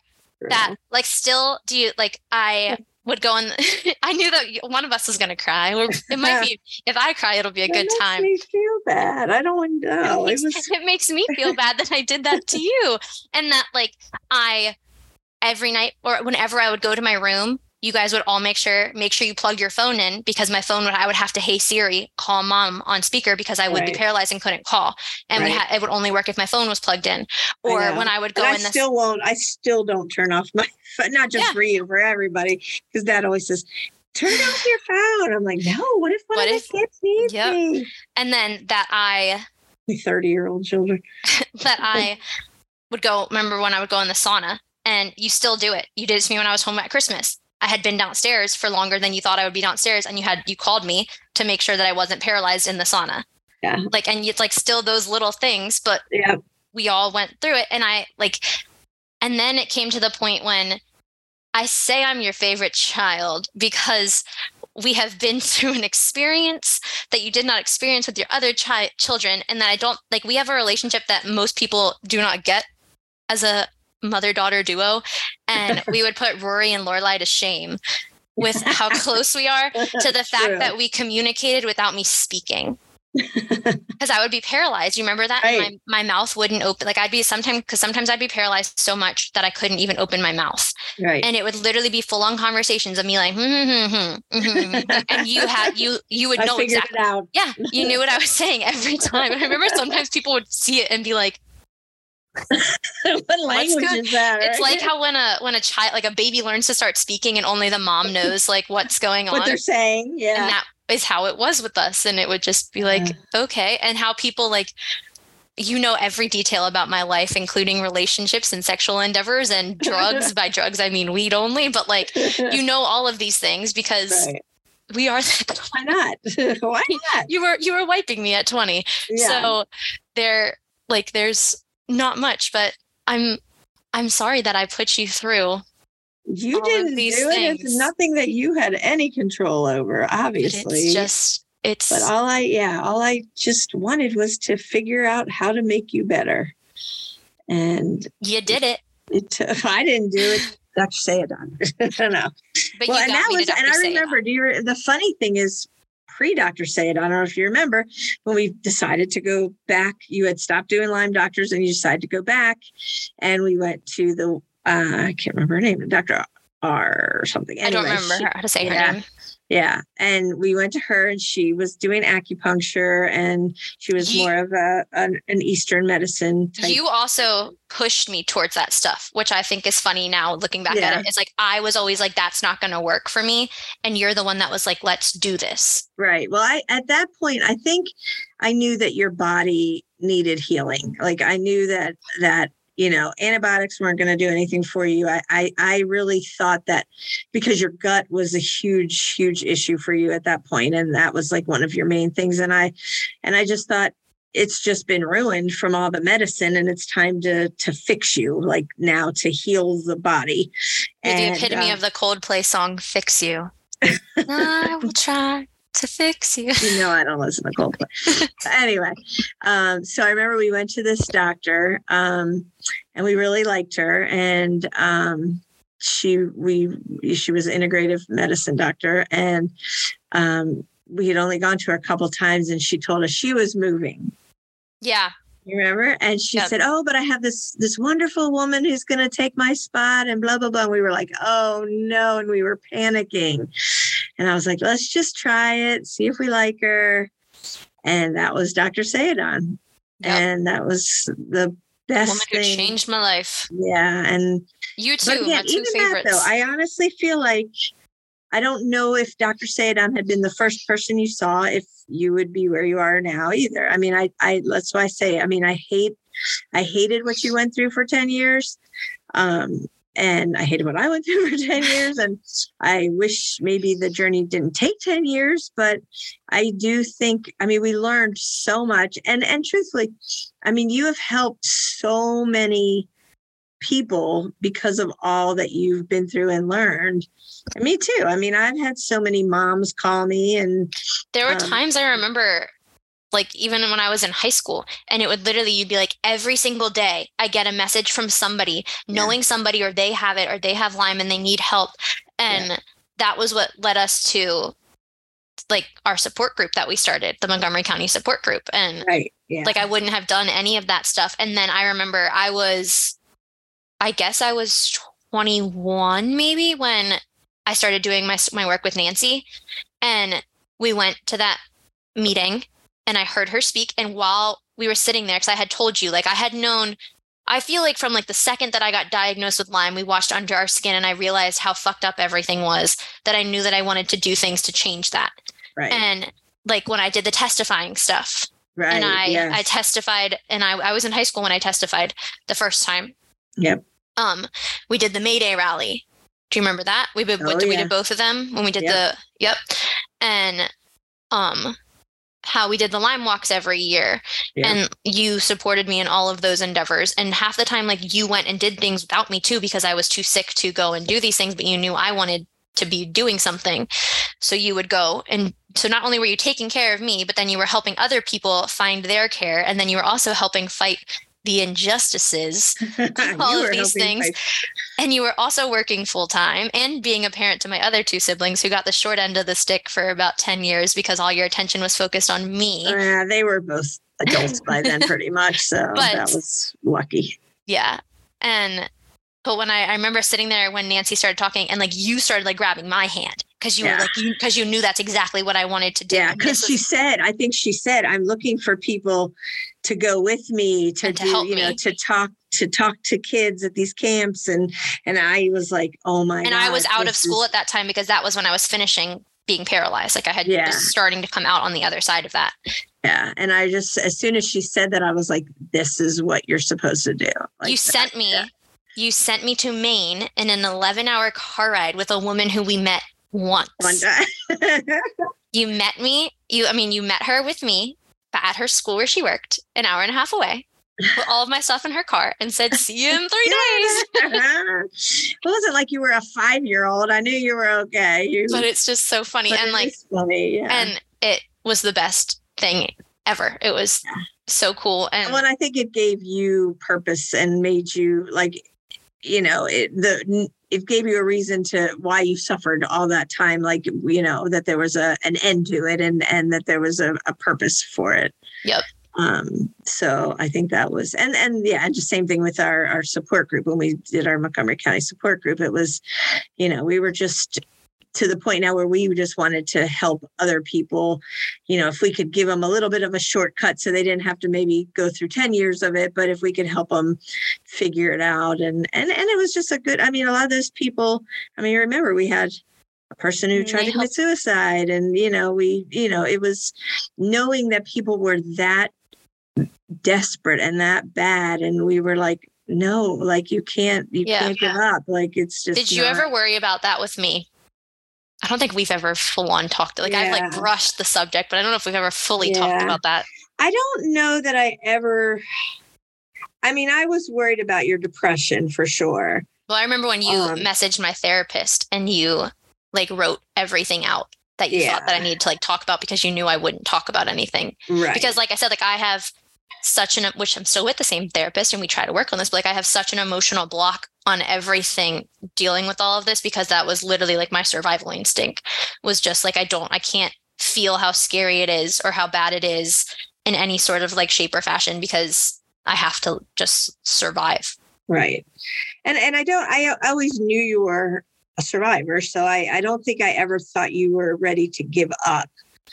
But I knew you were very depressed and very sad and missed out on so many things that I hated. That's why I was so happy your senior year when you were so involved in like doing the football games and the student section and, painting your stomach and all that, where you were at least well enough to do those things. And that was that made me so happy. And then when you were able to at least start going away to college but the mindset of, your life not turning out the way either of us thought it was going to, as far as, the normal way of doing things of, you're doing all the fun things in high school, graduating, going away to college, 4 years, being done, getting a job, just et cetera. And, yours took a few, detours, hit a few detours, a few curves, but, and we, I think once we both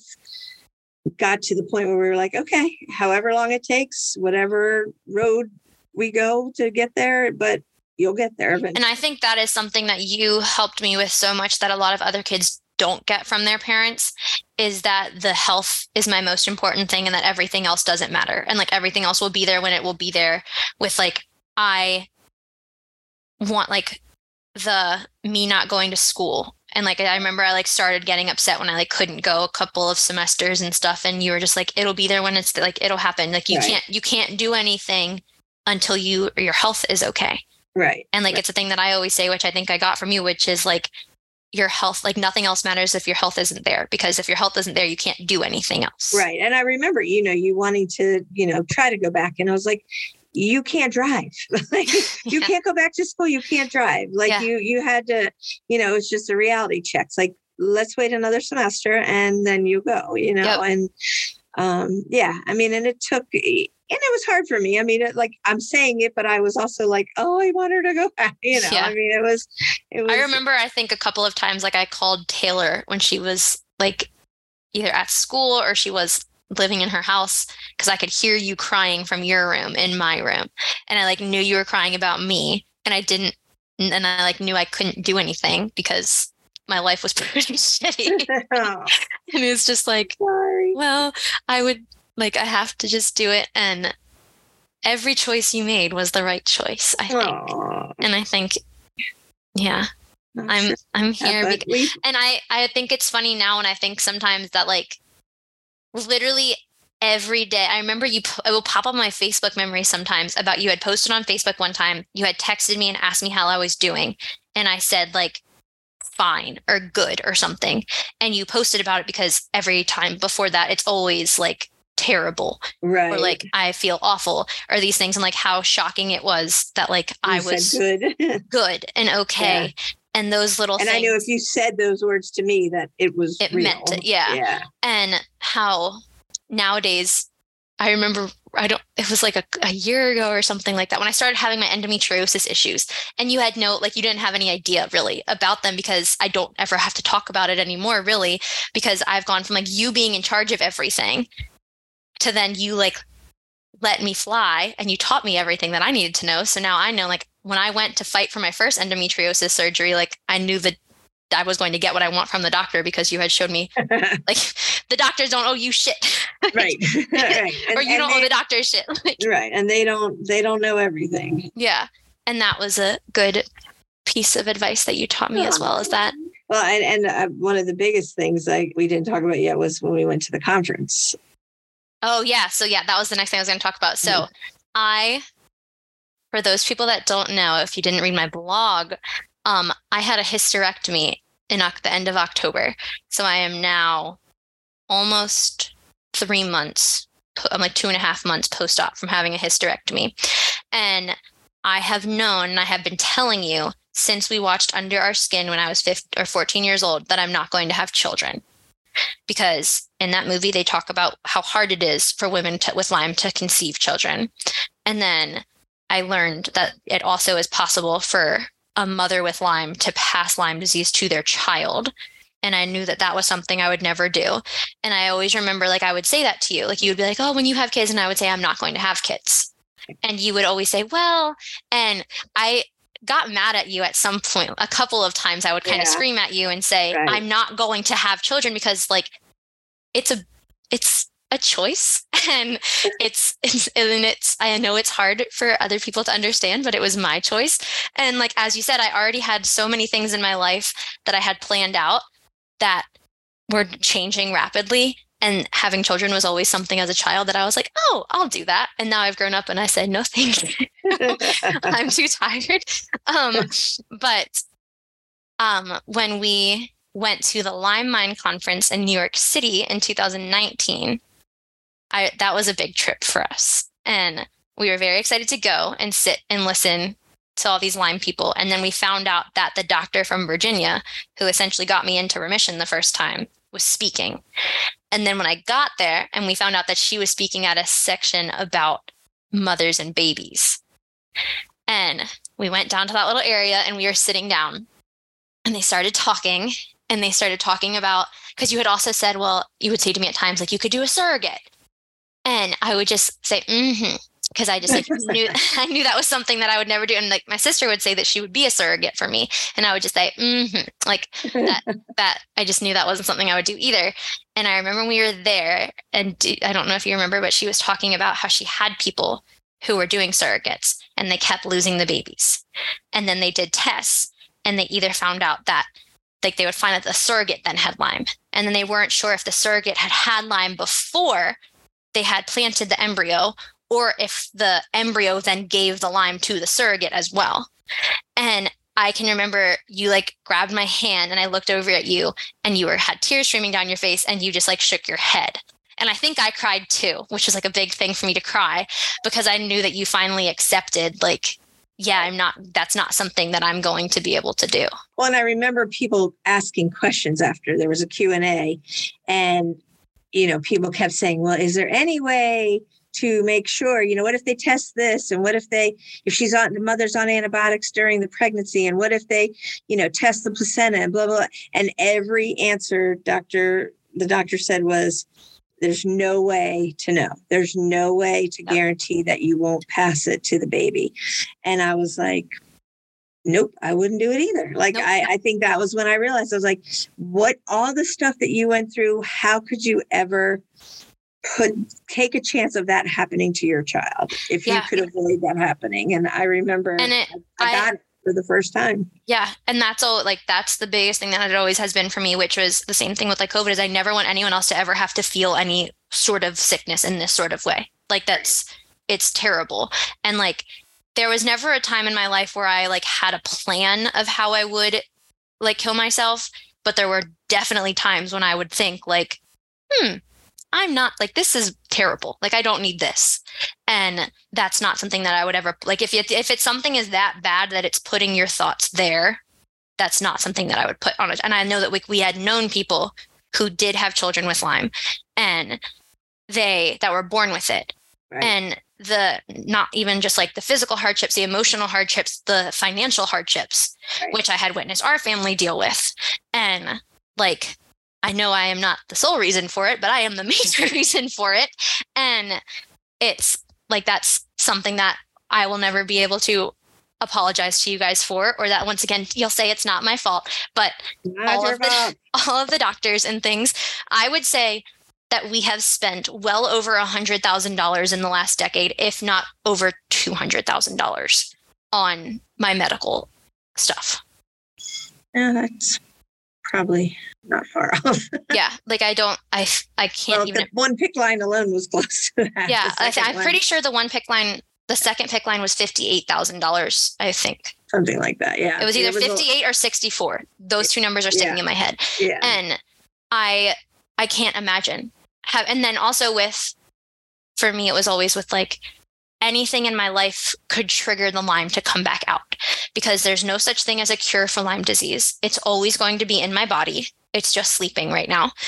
And which is why I will have flare-ups. So after my surgery, I had a mini flare. And like, I am at the point now where I know my body so well that I know how to do all these things. And you're the only person I think that fully understands the way I live my life. And like that I don't do the antibiotics.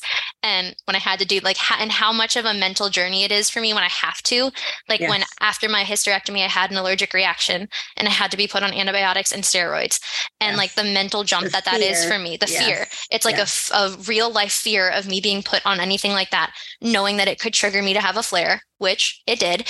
And because it's always in the back of my head of it could get worse in the spiral, and you're always the person that stops the spiral from happening, because it's just like it's just gonna get better. And like my food, and you were always, when I went gluten-free And I said, you went multiple times. Multiple times, I will give you credit. You have tried to go gluten-free with me. Gluten-free, dairy-free. You tried to go sugar-free. You tried the dairy-free. And you would try recipes. You used to make me the gluten-free Bisquick chicken tenders. You used to make those for me all the time. We don't need to talk about the horrific cornbread that you tried to make. And you would just all of those things, the essential oils. So many gluten-free recipes. Recipe books. The essential oils, you took me to a woman that did aromatherapy massages, and you learned how to do them. And you would come into my room every night and you would give me an aromatherapy massage because it would relieve my pain for 20 minutes. And it was literally like a 20-minute thing. But it worked for a little while. And it worked. And you would do it and you learned all of those things. And now with I use only natural cleaning supplies, only natural, literally everything, my toothpaste, my shampoo, my body wash. And when I told you I was buying these things, you're just like, okay, that's fine. You just know that those are I mean, anything that I can do to make me feel better. And you're the only person that doesn't give me there's other people who don't either, but you don't question it. No, and I don't. And you know yourself, you know your body, you did that crazy couple week detox crazy diet that you did that was eating trees and and I don't know what else. The tree she was referring to is a burdock root, and it was delicious. Like a tree. But I did but it made me feel better. Yeah.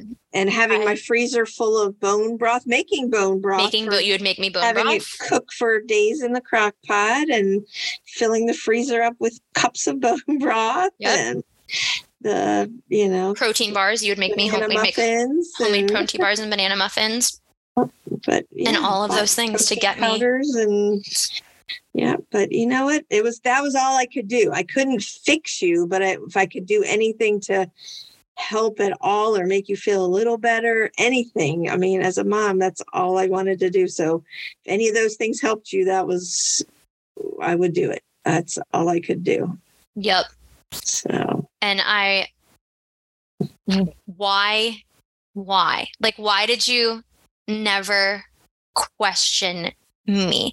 You would question sometimes, I think, with, I said before, you would kind of bounce, push back at me sometimes with you need to go to school today. And I did need to go to school, and you knew I needed it, and I would get up and listen to you but you never once questioned my symptoms and stuff, or I was paralyzed and you never didn't believe me, or that I could not get myself out of bed. You never. Well, I mean, first of all, I know you, and you're a great student, and you push yourself harder than anybody else would ever push you. And so I knew that you weren't faking. You weren't a kid trying to stay home from school. I just knew. I knew that you weren't lying to me. I mean, you were sick. I mean, I knew you were sick, and it was never a question. And why would you fake that you couldn't move? I just never doubted you. I mean, I knew you weren't lying to me. And especially through going through years of doctors and tests and everything. I mean, I knew what you had was real, but I knew it was also controversial, and I knew we were going to have a fight, and I knew I needed to always be there and support you and stick up for you and fight whoever the heck I needed to fight to make sure you got whatever you needed to at least try to make you feel better. What do you think made you believe the Lyme disease? Because there are so many kids that I get in my support group, and I know I call you all the time, and I'll tell you because it makes me upset because I see all these kids in my support group, but I'll be like, my parents don't, I saw one today. My brother doesn't believe me. My parents don't believe me. They're making me get up. They're making me go to school. I can't do these things. I'm failing all my classes and things. And I never, ever once had any sort of experience like that with you because you never, ever doubted I think, truthfully, under our skin. I think because our journey started with watching that movie, that documentary, and seeing all the different ways Lyme affected people and learning about the controversy right away. And knowing that this was going to be a fight, I think, I really do think that movie was why. I really do, because I can just remember there were so many people in it and so many different ways they were affected. And, and they did talk about the controversy. And so we learned that early on that there was a big thing with chronic Lyme and a big issue in the medical community. So I think that was why. Do you remember a couple years after we had watched it the first time, we watched it again with Dad and a couple of other people, and we both just like kept looking at each other as it was going on, because we now some of those symptoms I hadn't had before. Right. And we understood those symptoms. And then at that point I was telling you I wasn't having the children, and we would understand that part and the insurance stuff. And we knew the names. Remember, John Alcott? Oh yeah. We knew the names of the bad guys. Right. And we knew the names of the bad guys, and we were just and I think we both cried at that point watching that movie again with those people, and they were all kind of whoa. And we both were we've been in this for 2 years. We've been here with this. And I think it was also a crying for when we watched it the first time, we were so naive. Right. And here we were 2 years later and still in it and not really seeing the light at the end of the tunnel still.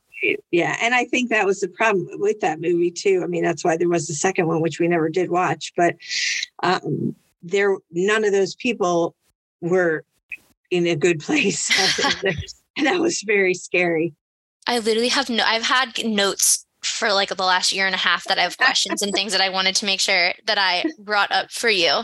And one question back to the beginning of when I was going through my misdiagnosis process. Why did you never believe? Why did you keep trying different doctors? Because you weren't getting better. Each time they gave us a diagnosis, I mean, I can remember that neurologist, and she had you said the three pills 3 times a day and many other pills. And you never really fit into any of the diagnoses that they gave you, chronic tension headache. Okay, but why are her joints hurting? Or ankylosing spondylitis, but why are you having neurological issue? Each thing, you'd never quite fit into any of the descriptions. And then the medicine that they would try never worked. And things kept getting worse, not better. And so I don't know. I just didn't feel like we had found the right person yet, because you weren't better. Yeah. And that was nope, this isn't working. Let's try the next one. Let's try the next, until and the Lyme thing. And I remember us talking to Brittany and sitting down with her at the Music Cafe.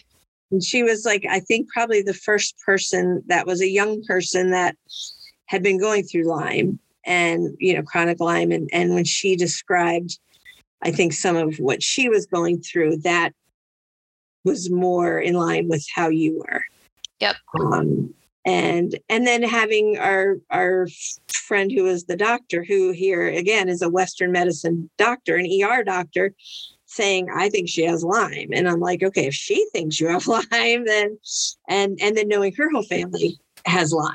And, it was just, I just didn't feel like anybody had figured it out. I just didn't feel like we were there yet until we finally started dealing with the Lyme.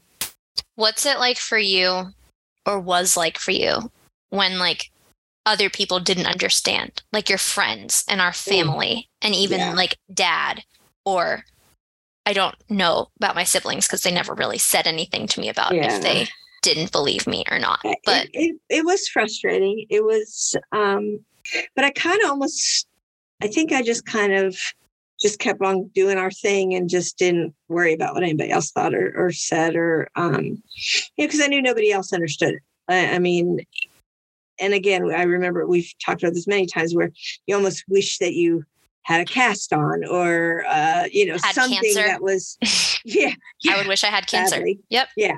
Something that people knew about and could see and believed. And it was, I think early on we knew we were kind of in this fight alone. Yep. So, and like there were some people, I feel like the people that supported us the most were the Lyme people. oh yeah. And still like They all understood. they understand. Yeah. And like that, like when I found my Lyme friends, my Lyme girls, Yes. and that was like the best thing that could have ever happened to me and to you. Cause then you could also like, you talked with their moms a little and like, right. and your support group of other parents, because no one, it's an invisible chronic illness. It's just like a double whammy right there. You're not going to get anything. Yeah. Yeah. It was hard. And it was, I mean, and people, everybody knows somebody who has Lyme or has had Lyme, but yeah, like you said, it's but no one's Lyme is the same. Right. And most of them were acute Lyme where they saw the bullseye and they got the antibiotics and they were fine. So trying to, and I did many times try to explain chronic Lyme to people. But I never really, other than doctors that I fought with, I never really let, none of my friends or family, nobody questioned me. I mean, Dad would do what I would do every once in a while. I'd be like, maybe it's something else, Yeah. But, I never felt like anybody was, thought we were, and maybe they did, just didn't let me know, that thought we were crazy for doing what we were doing. But probably still do. Who cares? I know we did the right thing, and I will never regret the journey we took. I mean, same. And watching you, seeing you where you are now, and I think you appreciate your life so much more than most 25-year-olds do at this point in their life, because you struggled so much harder than almost anybody in the world. Anybody that to get to this place. So I think that to live on your own and have a job and be healthy. And I never, I always say, I don't want you to leave me. I don't want you to go away. But every time you mention going to another country, like I get a little sad, but I also get super excited because I want you to do whatever you want to do and, choose to do and go wherever you want to go, because you miss so much that I just want you to enjoy your life. Yeah. And I think that's something that was like a curse, but a blessing also, is that I was forced to grow up at 14 and like forced to understand these real world issues of insurance companies not helping people and like different doctors, and watching people literally be put on life support from an illness that I have, and all these like watching people have seizures and all of these horrendous things. And to the point now where it's like literally like the only goal I have in my life is to just like live my life, because there was many times in my life where I literally thought I was going to die. And like, it sounds dramatic, but it's like I was paralyzed in the bathtub. Like I could have drowned in the bathtub. I got paralyzed in the pool. Exactly. I got paralyzed while driving. Like I couldn't eat anymore. Remember, I thought that I was going to have to go on a feeding tube at one point. Right. Because I dropped down so much in weight because I couldn't eat at all. Yeah. And like the pain, and just wanting the pain to end. And now it's like, I talked about this with my therapist today. I was like, I don't have career goals in my life. I told you, like, I don't have dreams of like owning the house and the white picket fence. Be like, I literally just want to do things that make me happy. Like I just want to have money to be able to do the things that make me happy. But then there's also like always the little thing that I always have with the fear of it coming back and things. And I think you have equipped me so much, and all the things that we have done, that like I am fully prepared for if at some point in my life that does happen, like that I know how to handle things. Like when I had a flare a few weeks ago, and I know like, okay, I need to pull back on eating sugar. I need to do this. I need to do more of these. I need to make some more juices. I need to take some Epsom salt baths. I need to sauna. And like even with your surgery, you like you told me the other day, you didn't feel good. And I want to go for a walk, but my body, I shouldn't go for a walk. And you know that, like I don't think there's anybody I know that's in tune with their body better than you. Like know how to read your body so well. And I think that's why on anything that you won't ever be where you were before, because you'll know when signs start happening, you'll know, okay, I need to do this, or I need to do a detox, or I need to do, I need to rest. I need to whatever. And you're, okay, I'm not going to make plans this weekend. I'm not, you know what to do. Yep. You have the tools to do it now. Yeah. And I think that also with like me, which is so funny, like when I graduated college last year or 2 years ago now, I guess technically, and it got canceled because of COVID, and how you guys were so upset, and I didn't care at all, right? Because I was just like, I'm done. Right. This is the one thing I had to, because I didn't want to finish school. I don't know if you remember that. Like there were multiple times when I told you, I was just like, I don't want to do it. It's pointless. Like I don't need to do it. I'm doing communications. To be honest, you don't need a degree for communications in this day and age. You do for most jobs. Well, that's the one issue why it was a problem, because there's not a single thing that I learned in college that I'm using for my job. Of course not, but you not have a single to have thing. it. But you have to have a degree. You have to have it, right? And like there are multiple times when I wanted to not do it, and you made me do it, and I'm glad you made me do it, because I met some awesome people there, and I did get my big girl job. And when I was like moving out, the thought of living alone is something that I never thought I would be able to do, because I always have the fear of like, if I get paralyzed, which I get paralyzed probably once every like, I don't even know, like 4 months, if that, or something like that. And it'll be like randomly at nighttime, normally when I'm like trying to fall asleep, and I'll just like feel it. And then I fall asleep, and then I wake up and I'm fine. And I don't live alone. I have a roommate who I love, but my roommate is gone a lot, and I'm alone during that time period. And like, I'm fine. And I love it. You told me the other day, you asked me, you're like, are you okay alone? And I'm like, I love it. Like, I'm fine. Like it, cause then also like, I'll get into moods sometimes, which is the other thing that I've been going through this past year that I've been talking to you about, which is my hormone issues.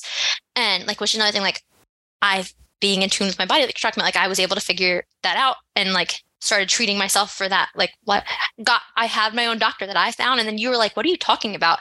Because I've now like an adult. I started this as a child when like literally you had to do everything for me. You had to make me my own pill charts and color coded pill charts that I had to mark off. And like you would call me and make sure that I took my medicines. And now I'm the one that like tells you that I'm like, okay, here I have to go do my weekly fill in of my medicines and stuff. And I keep track of all the things. And you've prepared me so well for these things. But like I will get into these moods sometimes where I'm like, I don't feel well, especially pre-surgery. Before my surgery, things were very bad and dark. And because it got to the point where I couldn't do the things that I wanted to do anymore. And like, I was being controlled by my endometriosis, which is like how my life was controlled by my Lyme. Right. And now like the other day, I didn't feel so good. And I was walking around on my hot girl walk, getting my Starbucks. And I put on my main character energy playlist, and I'm listening to Maestro from The Holiday, which is the theme song from The Holiday. And every time I just like walk and I look around me at my neighborhood, and I like just get a huge smile on my face. Cause then I'll just like sit there to myself, which is also what I do when I'm working out. If I'm like running or something and I'm struggling, I'm just like, you were fucking paralyzed. Right. You couldn't hold your phone. You could not bathe yourself. You could not do any, like I couldn't brush my hair, simple things. And then here I am, and I'm like, I'm living my life. Yeah, I can do anything. And it's 95% because of you. Oh, that is not true. You had to have the drive and the survival instinct and the strength to do it. You know, I pushed, but you had to also. Yeah, you are the one that pushed for, I would say, I'm coming up on 11 years since I started having Lyme. And I would say for the first at least 6 or 7 years, you were the driving force, because I was so sick that I literally, like, you were my voice. You were the one that was telling doctors things. And you were the one that, like, you would have to remember things, because I couldn't remember what, like, to tell the doctor about symptoms that I had, because not remembering was a symptom that I had. Right. And you would do all of these things, like I said, with the getting my medicines. And you were the one that would research new doctors to find me a new doctor to go to when things were getting rough, or any of the things that would help me with my pain management. Like the massage, I used to do the massages every week. You and Dad would take me to get massages every week. Yep. And the sauna, you were the one that got me into the sauna. Like all of these things that are my ways of helping myself. And you're the one that got me into all of them. So really this whole podcast is just to say thanks. Oh, well, I wouldn't have it any other way. You're my baby. And you're just my favorite human in the whole entire planet. You're one of my. Sure. You can pretend. It's okay. It's okay. We all know the truth. My last question to you before we'll end is, what do you have to say to the other parents that have kids with Lyme that struggle with believing that their kids have Lyme or don't know where to go next with doctors and things like that? Like, how did you keep moving forward? Like, what would you say to them if they're just starting in their journey? Oh, that's hard. I mean, first of all, and everybody's different, so I don't know, but I knew with you that, like I said from the beginning, I always knew that you weren't faking. Something was wrong. It was never ending for 10 years. I mean, you don't fake something for that long. And you were a 14-year-old kid. You weren't able to do the things that teenagers do. And, so I knew that something was wrong. And, I used to think doctors knew everything, and I quickly learned that was not the case. And so trust your gut and ask lots of questions and, do your own research and, go find help, support groups and, places where you can ask questions. I mean, that was getting into the Lyme community. I think I said this. So the Lyme community was a vital part of us learning a lot, getting referrals, which is why I'm always so willing to help people and give referrals. I have, especially now with Dr. Sayadon, I have recommended her so many times to people and the other ones too. I mean, I gave, people who don't have insurance. I would always tell them about the doctor that we went to that took the insurance, at least to get them started. And we've had numerous people we know that go to him still. But just, you have to be your child's advocate. You have to trust your gut and know that you know what's best for your kid, and you need to help them find the answer. I mean, if we had believed the very first doctor, you would have been on antidepressants and who knows what would have happened, I mean, it's crazy to think. And I just knew that was not, and I don't know why I knew, but I just knew that wasn't the answer. And I think, and it was funny because I had no reason to, I think because he said we treat the symptoms, we don't need to worry about the diagnosis, but we need to treat the symptoms or something in that respect. Yeah. And I was like, that was the first time I was like, that makes absolutely no sense. Like, what we need to know what's causing the symptoms. And when he said that, I think that started me. So thank that doctor for saying that to me, because that's when I knew, no, I need to know what the diagnosis is, what is wrong with my child. Yep. And that was the journey to figure that out. And it took us a long time, but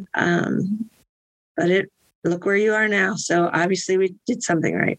Yes, you did. And I lied to you, and I have a follow-up question is, what would you say to the kids whose parents don't believe them? Call me. I'll be there for you. That's exactly what I knew you were going to say. I would like to be. That's heartbreaking. You're the Limey mom. Yeah. But I mean, if they're old enough to do it themselves, they just need to just trust themselves and their instincts and just work on it. Show them under our skin. I mean, that was an eye-opener. I don't know how you could ever watch that movie and not, I don't want to say understand, because it's so hard to understand, but at least see what your child is going through. I mean, it's it's heartbreaking. It's just such a horrible, horrible, horrible, horrible, horrible, horrible disease. And I